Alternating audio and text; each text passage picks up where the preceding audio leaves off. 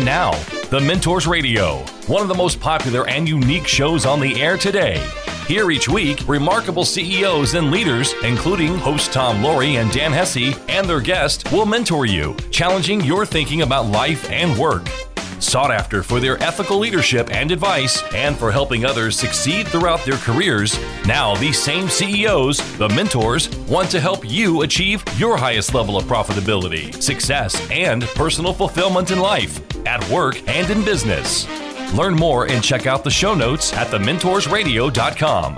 That's thementorsradio.com. And now, here's your mentor. Thank you for joining us. I'm Tom Loarie, and I'll be your host today.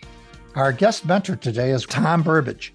Tom served as a Navy fighter pilot and test pilot prior to his role working for Lockheed Martin Aeronautical Systems, where he rose to executive vice president and general manager.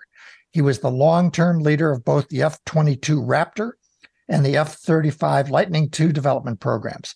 Tom is joining us today to share his insights on leading and managing the Rubik's Cube of all weapons development programs, and that is the F-35. This fascinating and inspiring saga of the F-35 Lightning II, from its inception as a near impossible dream, its long and troubled gestation, the building of an international partnership, and its current standing as the West's frontline fighter around the world, is told in detail in Tom's book, The F-35, The Inside Story of the Lightning II. A link will be provided in our show notes at thementorradio.com. Welcome, Tom, to the Mentors. We're delighted and honored to have you with us today. Let's start by telling everybody, what is the F-35? The F-35 is a multi-role, multi-service, multinational airplane designed to replace the inventories of all the fighter squadrons in that group of entities. So it's designed to be operated by a large group of diverse air forces, but when they come together, they can fly and fight together in the same weapon system. And it's called a fifth generation. What does that mean? Or it is the fifth generation? They sort of reverse engineered what the different generations are. You know, started out in the early days of fighter pilots in World War I, where the pilots were carrying pistols and trying to shoot other airplanes with guns in their hands. And of course, they were flown by propellers. So getting through the propeller without shooting off a propeller blade or having something ricochet back to you was a big challenge.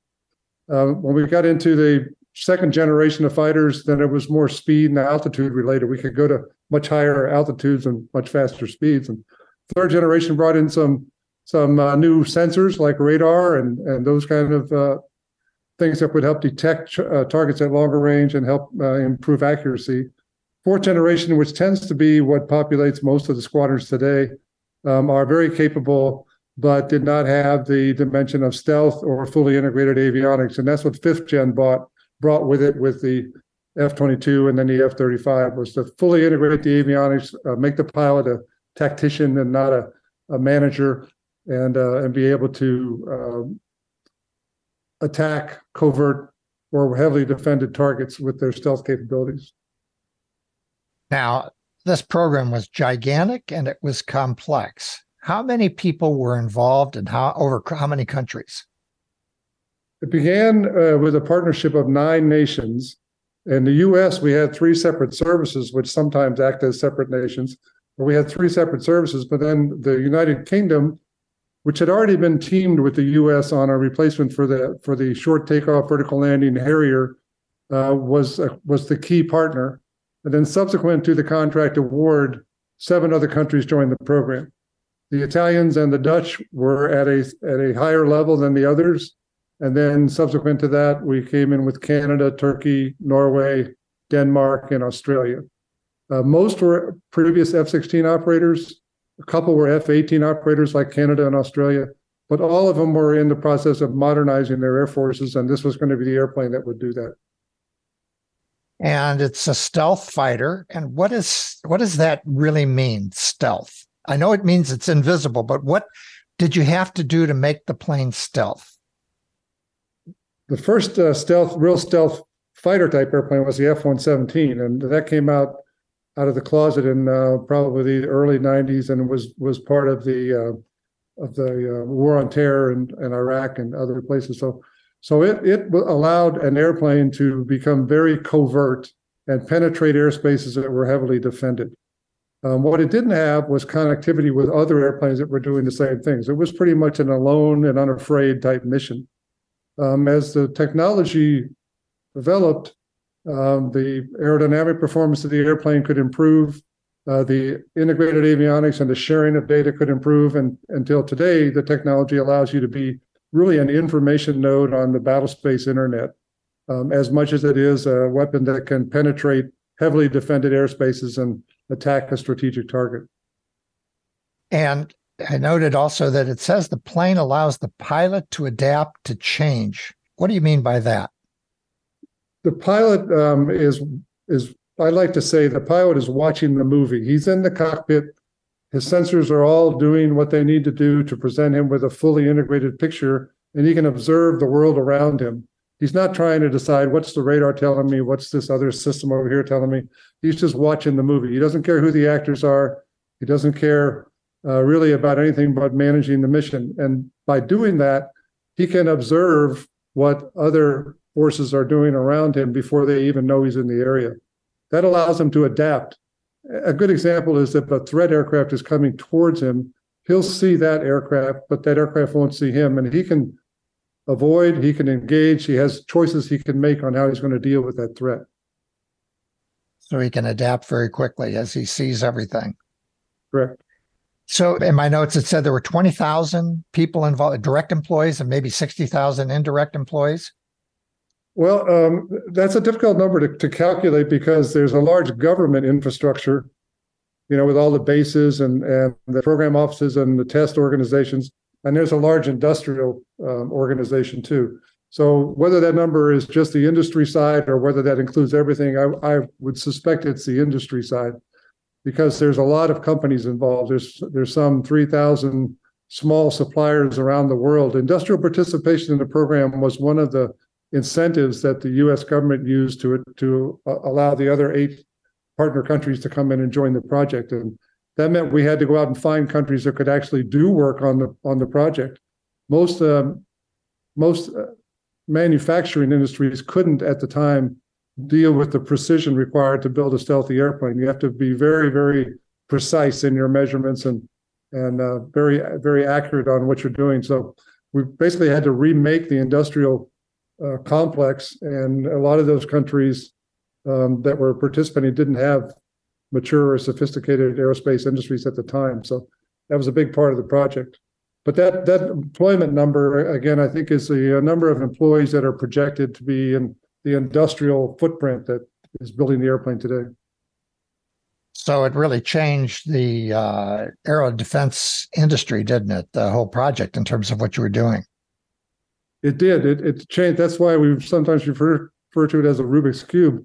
It changed the way you're going to own and operate the airplane. It changed the way the services interact with each other, changes the way we interact with our allies, and it changes the way the industrial community had to come together to form the global supply chain.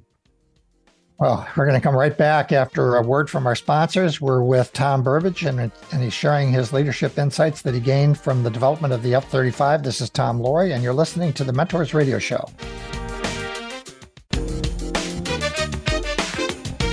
And now, back to the Mentors, where remarkable CEOs challenge your thinking about life and business.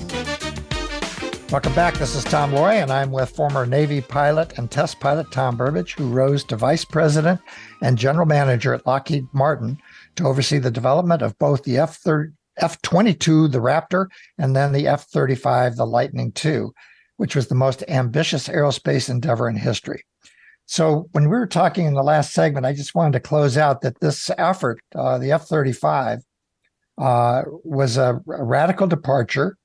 And it also has changed our position in the world with regards to security, as I'm sure you'll go along with that. And one of the questions I had that I forgot to drop in on the first segment, how does the EU and other countries view our dominance in this field of aerospace development? I think the ability of the United States and the budget capability that we have compared to other smaller air forces allows us to do things that other countries can only watch. And I think that's why we have such a large following and interest in the F-35. Since the original partnership of 9 nations, that group has now swelled to 19, and it was driven in some measures by the European conflict that's going on now between Russia and Ukraine. A number of countries came in wanting to equip themselves with the latest capabilities shortly following that. And I can go through the different countries and what they do for us. I personally think that there's 2 areas in the world that are kind of becoming the main alliance areas. One is the Arctic, with the melting of the Arctic, and every country around the Arctic now is an F-35 owner and operator. And the other one is the South China Sea, with the expansion objectives of China. And we have Japan, Korea, Singapore, and Australia in the Pacific, along with the U.S. deployment of their supercarriers. So there's a significant F-35 presence in both areas, which is kind of interesting if you think about it, because that may drive a new sense of alliances around the globe, coming off of the NATO and the older alliances that have been there for quite some time. So, and I know in the Southeast China, the shipping lanes are all important. It's all about the shipping lanes. Correct. So now there's a significant presence of operators that can fly and fight together. Yes, which I know a little bit about, as my stepson is a 2-star general in the Air Force, and I went to Montgomery, Alabama once and met a lot of different people from a lot of different countries, learning about a lot of things together. I won't get into the details. So then your role, you were at Lockheed Martin. What were you actually charged with responsibility for? The entire project? The first time I arrived on the F-35, I had already been through the F-22 and other programs, but the F-35 was potentially going to be different. It was a competitive phase. We were competing against Boeing. We had small teams that were trying to fly prototype, they call them X airplanes, the X-planes. And we were trying to gather enough data to verify that what we were proposing to do was actually going to be what we were going to do. And the contract, I got to the program the first week of the first flight of the first X airplane. And then we went through this extensive proposal phase to compete and win the program against Boeing.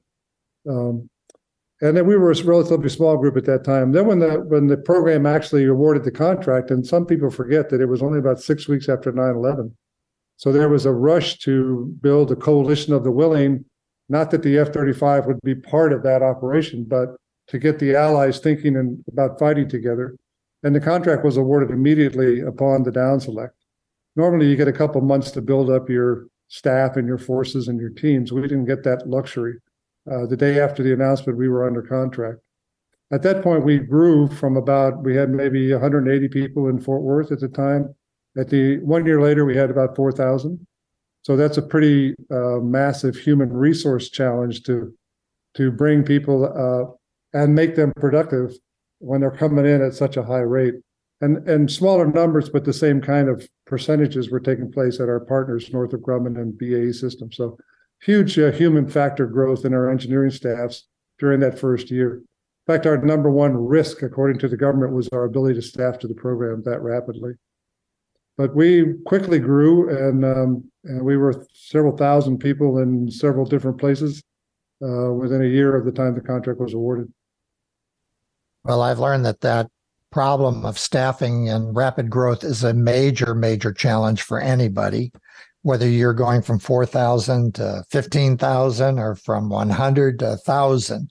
How did you, I have certain a philosophy about that. What is your philosophy about how to tackle that problem effectively? Well, my strategy, and it wasn't just me, it was the people that were working on this. So first we had to bring together 3 major prime contractors: Lockheed Martin, Northrop Grumman, and BAE Systems. Forget about the rest of the supply chain. We weren't at that point yet. We were just trying to get the engineering started. And to do that, we had to form a culture of trust and responsibility to each other, which is not necessarily what you do when you have 3 prime contractors trying to work together, where everyone historically has been a prime. So we wanted to build a JSF culture, we called it, quote unquote, I didn't feel like the culture of any one of the companies left on its own was going to allow us to actually execute this program well. So we started with a bunch of different initiatives. I had all the program managers for all of the previous generation airplanes. There was about 10 or 12, F-117, A-6, F-18, Eurofighter. Invited them all to Fort Worth, and we had a conference before we actually won the contract and said, if you were sitting where we're sitting, you're about to win a program of this size, what would you make sure that you thought about and did? I didn't know if any would come, but they all came, and we learned a lot of lessons on things that we should be watchful for as we went through this growth phase that was ahead of us. And we did a lot of other things too. I'm just trying to make sure everybody's wearing the JSF t-shirt, not wearing a company badge. And that's what you sort of have to do. You have to have common, common objectives. So you have to have common behavioral norms. And you could walk into a conference room in England or in California or in Texas, and you see the same posters in all of them, because we were constantly trying to reinforce this is the way we're going to operate, not necessarily align completely with your own individual company norms. This is what we think we need to do. And those norms were developed by the group. They weren't developed by me. And we reviewed them every time we had a meeting. We review those as the first step, or how are we doing on this? This is Tom Loarie. You're listening to the Mentors Radio Show. We are with Tom Burbage, who led the development of the F-35. Culture, I mean, you hit the nail on the head. I've learned if you go back and look at companies and their founders and their initial culture, as it grows, you'll see the culture. I mean, every company has a culture. And what I've learned in rapid growth, if you have a strong culture, as people come in, they will adapt to it. And if there's bad people that come in, they get spit out by the culture. Somebody will nail them and they'll go. They just find it's not home for them. So that is such an important lesson to share. So then what is a little bit about your career path that brought you to this very important role? I was a Navy guy first. I came out of high school. My father was a career naval officer. He'd actually he was at Pearl Harbor when the strike occurred there. He was a career Navy guy. And my role models and sort of mentors on the way up were all Navy pilots. So I wanted to be a Navy pilot, and I wanted to go to the Naval Academy, which I did. And then when I graduated, I went through the squadron routine. I really loved the Navy and what I was doing there. And I got to go through the Navy Test Pilot School, which is a very unique academic experience. You learn about airplanes half a day and you go fly them in the other half. And then about 10 years, 11 years into that, I was at sea most of the time. I had 3 small children. I was growing apart from my family as opposed to together with them. So I decided to go another route, went into the reserves and got hired by Lockheed Martin. From that point, my industry career took me a different direction, but I was always watching leadership. I learned a lot from my military days. I tried to translate that into the leadership requirements for the different positions I was in. We're going to come right back after a short break. We're with Tom Burbage, who led the world's most ambitious aerospace endeavor, the development of the F-35 from vision to victory. You can listen to this show and past shows on all popular podcast platforms or by going to our website, thementorsradio.com. Subscribe while you're there so you don't miss any future shows. That is thementorsradio.com. This is Tom Loarie, and this is The Mentors Radio.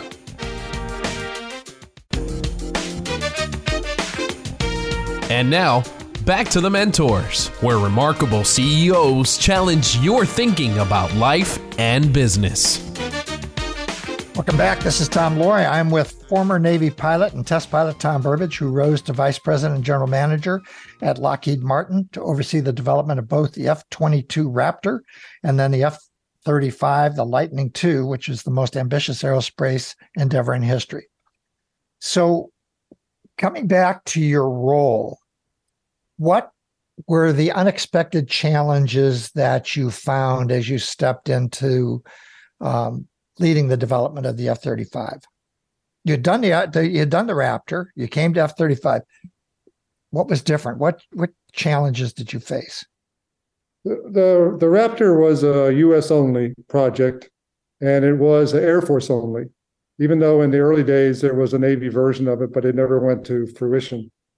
So the F-35 was now coming on as multi-service, multinational, much bigger in terms of concept, in terms of industry.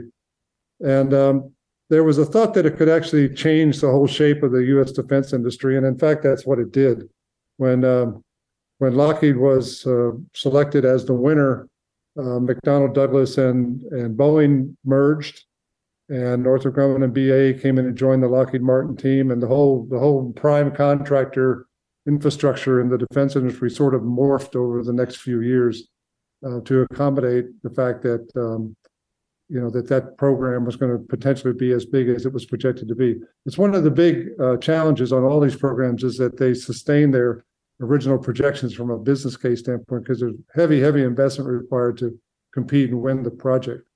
And the history of time says that most of them get truncated quite early. B-2 certainly got truncated early with 21 airplanes, I think it was, and the F-22 with, I think we had 187, projected originally to be 750. So there was a lot of skepticism about whether the F-35 would really grow to be that big. And then there were some challenges.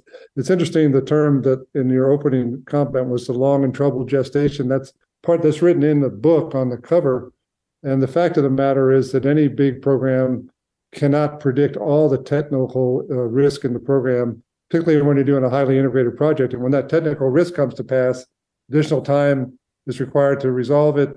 That time equals dollars, and then suddenly it's an overrun and troubled. Almost every program that's delivered a product at the end has carried those two labels. What really fed that, and then you asked what was a surprise, there were probably two things that surprised me a little bit along the way. One was the rise of social media and the ability of critics, no matter whether they were in Australia or the Netherlands or anywhere else, to suddenly have a voice. And you don't have to have facts, you just have to have a voice. So we were in a defensive crouch most of the time during the early days, just trying to protect budgets and maintain support for the program. The other one was the way software was becoming such a huge element of in managing risk in it, because this was the first time we actually went into fusion and highly integrated software-based systems. And at the same time, the whole software industry was going from mainframe computers to distributed similar capability at your desk. And that that enabled our ability to connect engineers around the world. We had a thing called follow the sun engineering, whereas the sun set on one day, it was just coming up on another part of the world where our engineers were resident, and we could do engineering 24/7 without paying overtime costs, if you think about it that way. So there was quite a few dynamics that were happening in addition to just the complexity of the number of participants. This is Tom Loarie. You're listening to the Mentors Radio Show. We're with Tom Burbage, who led the development of the F-35. Now, it's my understanding, over 1,000 of these F-35s have been delivered? I think that's correct. At the end of this year, there was going to be 1,000 out there. A number are operating on home soil of the international partners. The first country to actually take the airplane into a combative situation would have been Israel, other than the U.S. forces that have been supporting operations in Syria and places like that. So the world population of F-35s is growing. And in many cases, I was just in Denmark in October for the delivery of their first airplane. So in many cases, the squadrons are still quite small. I don't think the true value of the program is when international allies and the three services can fly and fight together as a unit. And we're not at that point yet. We are in some cases. And I can give you just a real quick example. The Queen Elizabeth is flying the short takeoff, vertical landing version of the airplane, as is the U.S. Marine Corps and as are the Italians. And all three of them were flying off of the Queen Elizabeth in the Mediterranean last year. First time three nations have been flying off of a capital ship that didn't belong to the United States. Wow. That's something. The cost is about $90 million a piece? What's the price list of one plane today? Cost is another one of those issues that's really hard to define, because some people want to know what's the flyaway cost if I want to buy one on the showroom floor, like your car. Some people want to know what's the cost to maintain it over its lifetime. But on the flyaway cost, there's three versions of the airplane. The least expensive is the Air Force version, and that's one being made in the most quantities. And it's very competitive, even lower than most of the fourth generation airplanes. It's around $70 million a piece, and sometimes a little bit less. The next one is the Marine Corps version, which adds an additional engine propulsion capability, and that cost adds to the cost of what would have been the Air Force airplane. That comes in at probably around between 90 and 100. And then the largest airplane is the Navy version because it has a bigger wing, carries more fuel, heavier landing gear, has to withstand catapults and arresting gear type forces. And that's just slightly more than the Marine Corps version. So there's a different price in terms of which version you're buying. But the one they tend to look at is the Air Force version. And I think its latest ones I saw is in the high 60s. So when you talked earlier about the technical risks and doing something that no one's ever done before, that's the world I live in, and startups and biotech. I understand that completely. And as I tell people, when you go out and raise money, they want to know where you're going and how you're going to get there. And you tell them, I'm going to Chicago, we're taking I-80. And they get very upset when you get to Reno and you call them up and say, we've learned so much. We have to go to Las Vegas first. And then we got to go to Santa Fe. We'll eventually get to Chicago, but people who get involved in development, that is the nature of breakthrough development. It just is what it is. You had a comment in the book about you had to argue smarter, not harder. What do you mean by that? There's a lot of opinions that are expressed by people that don't really understand what you're dealing with down at the actual site level. And there's lots of examples of that.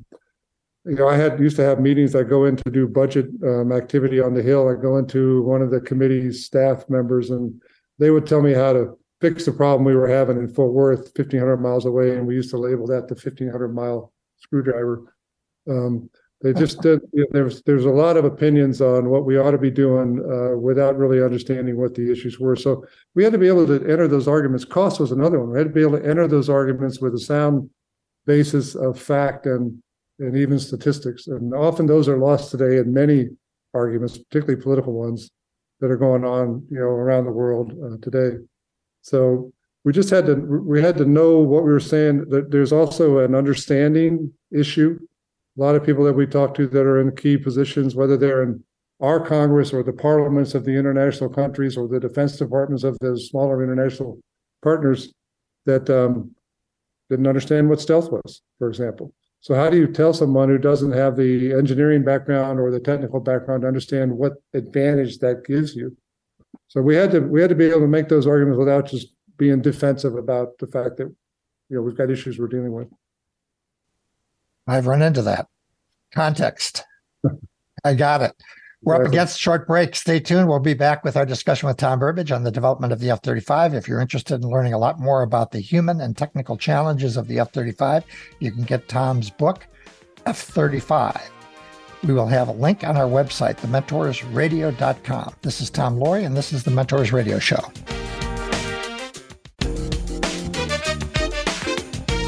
And now, back to the Mentors, where remarkable CEOs challenge your thinking about life and business.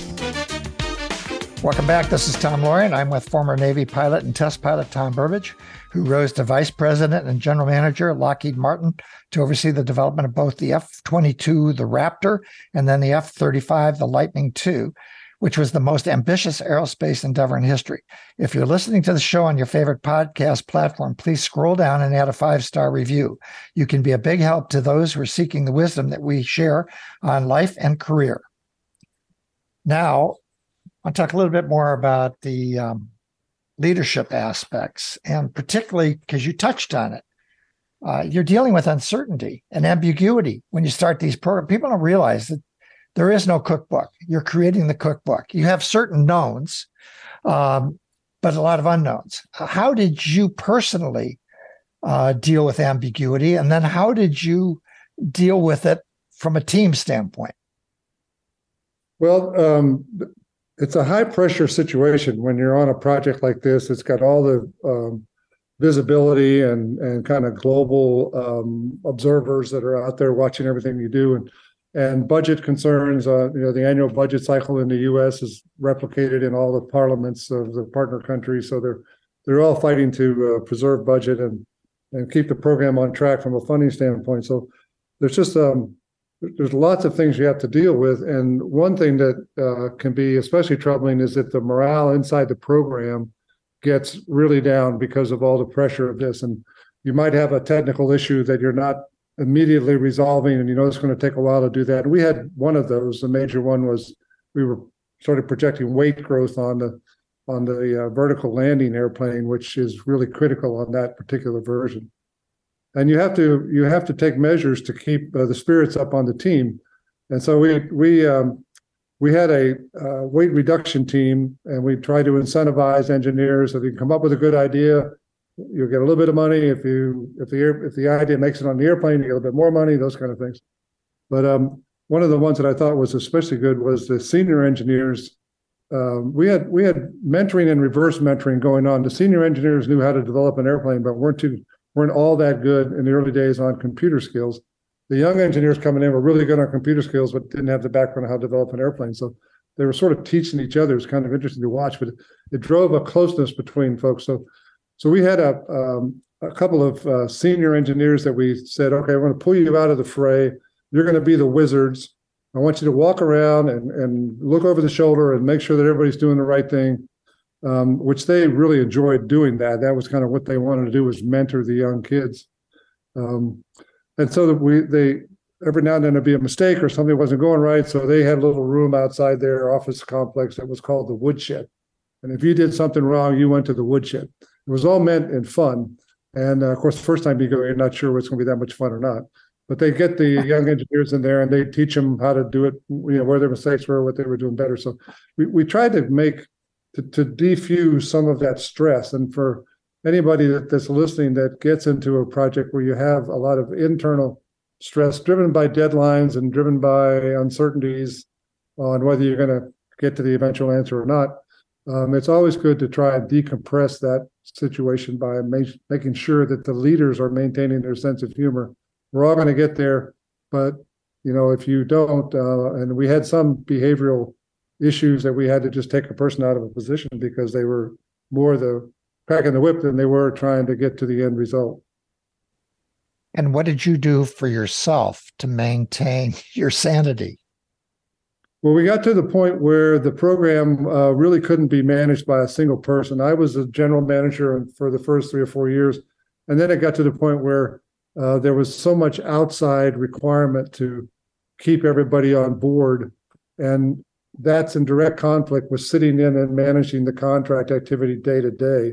So we brought another guy in, very experienced guy who had also been the president of one of the Lockheed Martin smaller companies, and he sat in the conference room and ran the day-to-day execution of the contract, while I was now becoming the outward face. When the budget activity was going on in Washington, I would have an apartment up there, and I'd live in Washington for a couple of weeks, talking to all 4 of the major staffs that were controlling the budget, and similar activities in each of the partner countries. So I spent a lot of time on airplanes, flying around the world, but you couldn't do that and also stay with your hand in the day-to-day contract activity. So it drove a little bit of a different management structure from previous programs that were like this, but this wasn't like previous programs in terms of its multidimensional complexities. So he was like a COO and you were the CEO. Yeah, that was a good way of thinking about it, but we were also peers. So, right.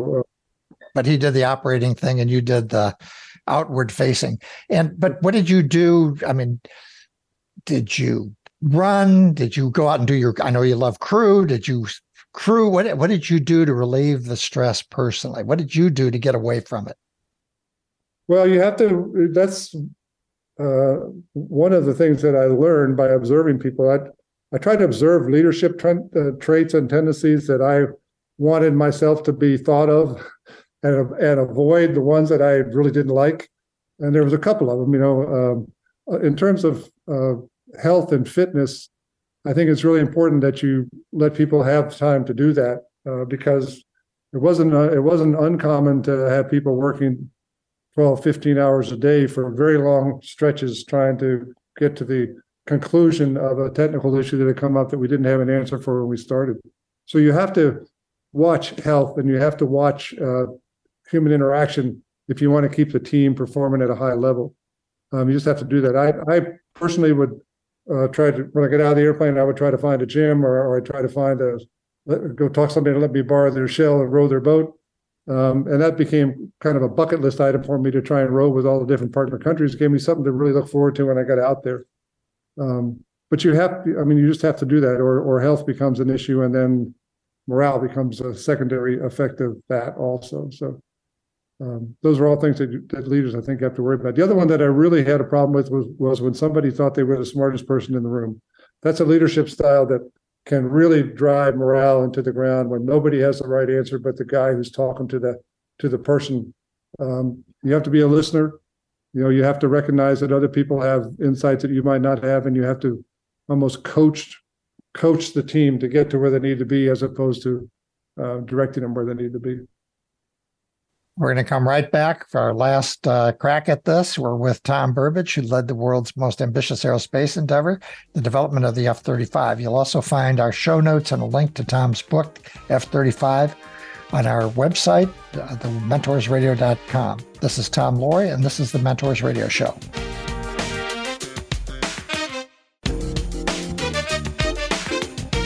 And now, back to the Mentors, where remarkable CEOs challenge your thinking about life and business.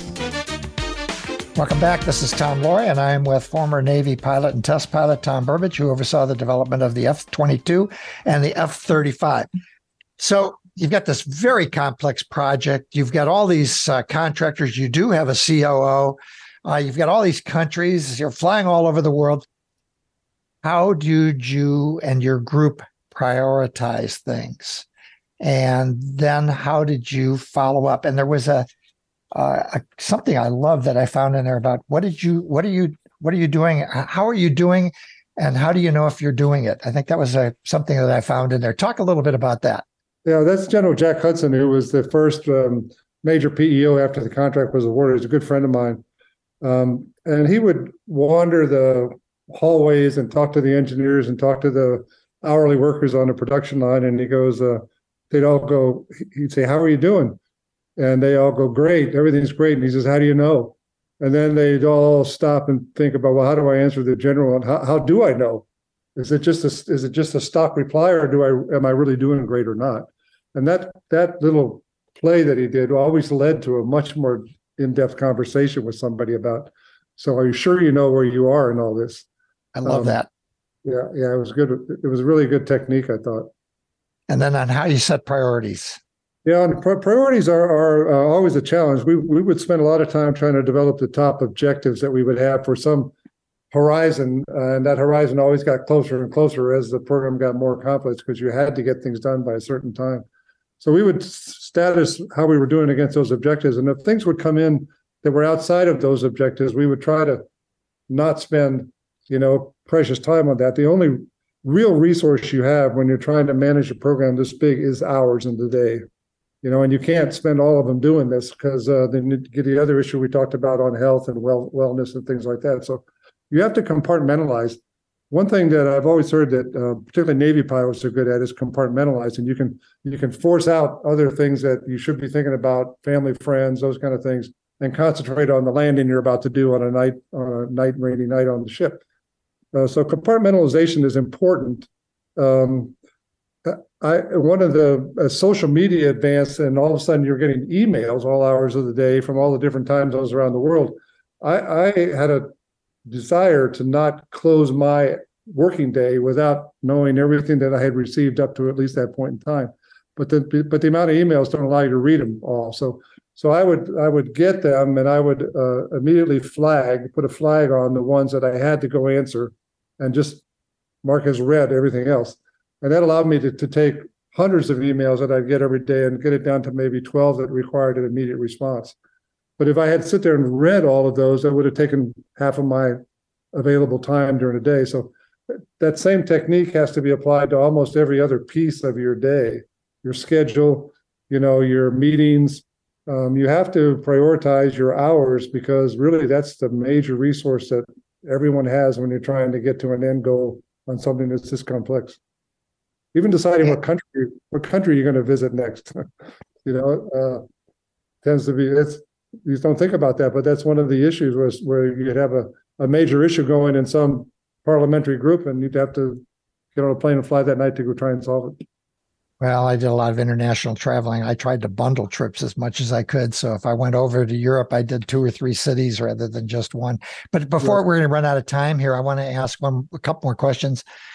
The role of patience and leadership, your thoughts? There's a term that I've heard lately called servant leader, which takes you out of the role of being the guide on that's everybody follows. It takes you more into understanding how your workforce needs to be listened to, and you need to be tolerant of the fact that sometimes you're trying to defy the laws of physics on some of these things, and there's not going to be an immediate answer. So you have to be patient and allow people to do their best and contribute their best to the end result that you're trying to achieve. It's a really important piece of leadership, I think, and sometimes it gets lost in the shuffle as the pressure mounts and you got to meet a deadline and you're trying to satisfy some almost artificial end date. So one of the things that I like to talk about is purpose. Do you feel that you were put on this planet to do exactly what you've done, and do you have some more things that you have to do to fulfill your purpose?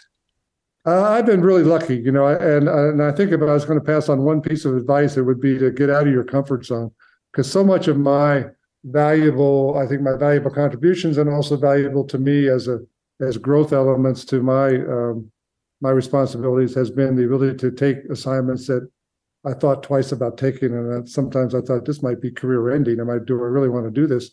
And then when you get into that scenario, you grow, you learn, and it's important to not just stay in your comfort zone for everything you're doing. Now I'm retired. I've been retired for about 10 years. It took us about 4 years to do the book. That took a lot of my time, usually nighttime. And I'm helping a couple of 4 or 5 other companies that are going through these same kind of growth periods. And it's fun. And I learn a lot from observing the CEOs of those companies. They're all very, very talented young people. So I'm still in the learning process. I'll probably be learning until I say goodbye. That's what life's all about. Well, I thank you very much for joining us, Tom. It's really been interesting. And I think we got a lot of lessons that we've talked about. If you've missed any of the show, you'll find a link to the show on our website, thementorsradio.com. You will also find show notes and a link to Tom's book, The F-35. That is thementorsradio.com. Join us next week at the same time for the next edition of The Mentors Radio. Until then, this is Tom Loarie signing off for today. Remember to be all you can be and keep the candle lit for all who struggle in the darkness. It's been The Mentors, where remarkable CEOs challenge your thinking about life and business. To get more information about the program or a sponsor, to download a podcast of today's show, or to leave a question for our host, go to thementorsradio.com. That's www.thementorsradio.com. The preceding program copyright CBJ LLC. All rights reserved.